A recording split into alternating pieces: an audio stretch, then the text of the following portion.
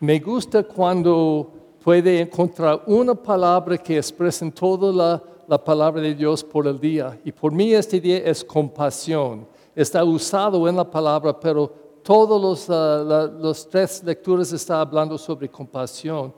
Y precisamente en el Evangelio, cuando Jesús vino a predicar el reino de Dios, Él estaba enfrente de la gente y Él estaba buscando gente sufriendo, perdidas en la vida. Entonces, Él dijo que está buscando como abejas sin pastor.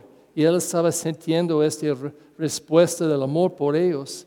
Entonces, en este contexto, Él seleccionó 12 discípulos. Y el 12 no es un número sin significado, no, al contrario. Eran 12 tribus de Israel. Y en Cristo hay una nueva Israel con 9 tribus, pero los 12 apóstoles. Entonces, este es el contexto de toda la palabra este día. Pero, no porque es el Día del Padres, pero conecta también. Pero yo tengo una pregunta, porque yo soy un padre. La gente dice, feliz Día de los Padres a mí, pero no soy papi, ¿ok? Nunca tenía hijos, ¿ok? ¿Verdad? Entonces estoy pidiendo a ustedes, los padres, si es la verdad. En inglés tenemos un dicho o expresión de niños de 2 años, dice los niños, the terrible twos, los 2 terribles. ¿Usan en español? ¿No? Bueno, la razón que dice terrible twos es porque niños de 2 años tienen una palabra respuesta a todo. ¿Qué es la palabra? No. Debe comer eso. No. Tiene que hacer eso. No. Ellos dicen no a todo. ¿Por qué? Es un parte de su desarrollo. ¿Ok? Now, dime eso. Los padres, ¿ustedes discontinúan a amar a sus hijos cuando ellos dicen no? ¿Continúa a amarlo? Ok, claro. Es más con Dios. Dios no necesita un sí en nuestra parte. Nosotros necesitamos un sí. Cuando Dios está diciendo aman a su prójimo, ¿es porque Él necesita? No. Es porque nosotros necesitamos. Porque si no vamos a amar a nuestro prójimo, ¿qué vamos a hacer? ¿Vivir con odio y maldad dentro de nosotros? Mira a la gente a la cruz. A la cruz buscan a la gente que está gritando crucifícalo, lleno de odio. ¿Queremos vivir con eso? Entonces dice, no, deben amar a su prójimo, debe amar a su mismo, debe amar a su Dios. Y no es porque Dios necesita, Él es amor, Él va a amarnos si somos terribles, como el terrible 2 niños. Y en efecto, en realidad, todos nosotros, no solamente cuando tenemos 2 años, pero podemos tener 42 años y tenemos esta actitud, no quiero. Podemos pasar bien y maldad. Y Dios es la única cosa que no cambia. Hay una palabra en filosofía famoso por la persona del Padre Tomás Aquino. Y este santo tenía calidades de Dios en nuestra mente. Buscando a Dios decimos, Él tiene esta calidad. Y una calidad que me gustó el más en mi educación era inmutable. Que significa no puede cambiar Dios. Él no puede cambiar porque es perfecto. Es Dios. Entonces Dios no puede estar enojado con nosotros. Y yo sé que la Biblia dice eso. Pero yo creo que es más problema que la persona escribiendo. Porque ellos estaban buscando con Dios con la actitud que tenemos acerca de nosotros. Y buscando que los padres puedan estar enojados con sus hijos. O la policía con la gente. Diciendo que Dios es igual. Que puede estar enojado con los pecadores. Pero creo es falso. Dios es amor. Siempre es amor. En todas situaciones es amor. Y la prueba, busca la cruz.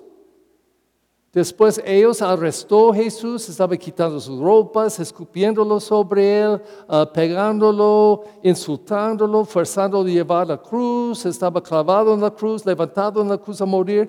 ¿Él odió? No. Padre, perdónalos, que no saben qué está haciendo. Esta es prueba. En su humanidad era como Dios. Y Dios es puro amor, siempre.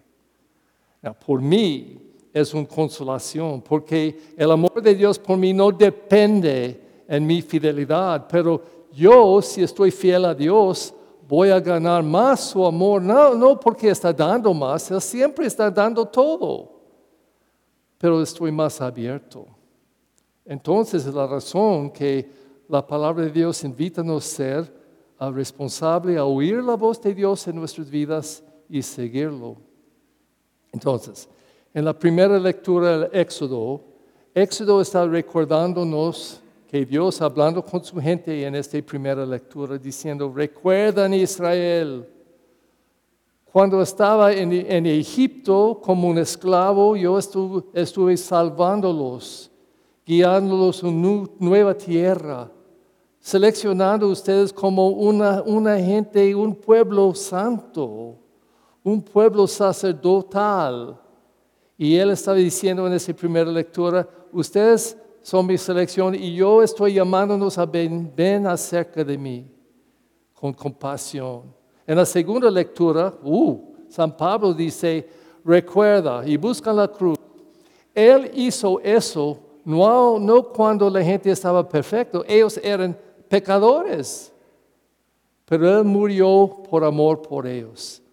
Y cuando estamos escuchando esta palabra, debemos no decir, sí, Él dijo eso por la gente 2000 años pasados, no, por nosotros. Porque sus humanos sí pueden decir, sí, yo. ¿Quién en esta iglesia es 100% todo el tiempo perfecto? 100%, nadie. Es la verdad, somos pecadores. Pero proclamamos un Dios que siempre está amándonos. Y yo creo que debemos oír eso. Oír este tipo de amor. Es profundo, es total, es incondicional, es siempre. Entonces, cuando escuchamos eso, posiblemente podemos empezar a entender que Él está llamándonos. En bautismo, después recibiendo el agua que da la vida, recibimos unción del óleo santo, pero del Espíritu Santo, es un símbolo de eso. Entonces, cada persona aquí presente debe decir, Dios está llamando yo. No solo Padre Perry, todos nosotros somos bautizados en su nombre. Dios, tú estás seleccionando cada uno de nosotros a seguirlo. Entonces, como estaba llamando a los 12 apóstoles, está llamando a nosotros. Cuando escuchamos esta palabra, no debemos decir, qué bonito 2000 años pasados. No, ahorita.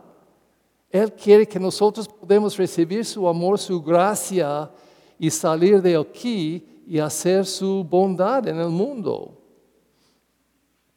Dice eso este día, la lista está increíble. Dice que no vayan a la tierra de paganos o los samaritanos, no porque los paganos y samaritanos no estaban bien, pero el Israel perdido va a ir primero a ellos, a regresarlos a Dios. Vayan y proclaman por el camino que ya se acerca el reino de los cielos. Entonces, escuchen esta lista de los apóstoles.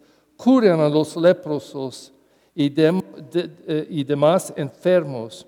Resuciten a los muertos y echen fuera los demonios. Y Él dijo que ustedes recibieron ese gratuitamente y deben dar eso gratuitamente.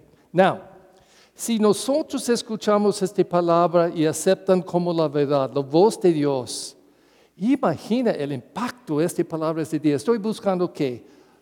400, 500 personas, más o menos. Voy a decir 500 personas. Imagina si cada persona aquí presente este día solo hizo una palabra del amor a alguien este día. Es 500 palabras del amor en esta comunidad. Si este representa, por ejemplo, 200 familias aquí, imagina si es el día muy fácil a decir a su papá, Daddy, papi, te quiero. Imagina si cada persona dice eso una vez por este día. Imagina la multiplicación del poder de esta palabra en nuestra comunidad. En la palabra de este día vamos a oír intercesiones después de la homilía que cada vez, cada domingo, cada día escuchamos estas peticiones y escuchen eso. Es muy bonito, yo creo. Uno de los últimos dicen eso. Para que los aquí reunidos abandonen lo malo y vuelvan el rostro para amar a sus semejantes. Wow. Imagina si escuchándolo, cada persona aquí presente dice, te rogamos, Señor, voy a hacerlo. Tenemos la posibilidad a tomar esta palabra de Dios adentro de nosotros, en nuestros corazones, transformar con esta palabra y tener un efecto de poder en el mundo este día. Y estoy pensando eso porque yo me gusta mirar en televisión YouTube. Ay, tienen todo, recetas y todo. Yo puedo cocinar mejor por YouTube y es increíble. Pero YouTube ayer estaba diciéndome, yo creo 4 lugares en los Estados Unidos tenía personas tirando personas. 4 lugares en nuestro país en un día. Híjole, yo creo que este mundo está lleno de hambre, lleno de sangre por la palabra de Dios. Y ustedes y yo tenemos la posibilidad, el poder hacer eso este día, hacer una diferencia, hacer un mundo mejor. Entonces venimos aquí, yo creo, a escuchar esta palabra y entender que nosotros, cada uno de nosotros, bautizados en el nombre de Cristo, ungido con su amor y su espíritu, estamos llamados a ser discípulos de Cristo, discípulos, y tomar su palabra, vivir su palabra y hacer un mundo mejor con su palabra. De pie, por favor.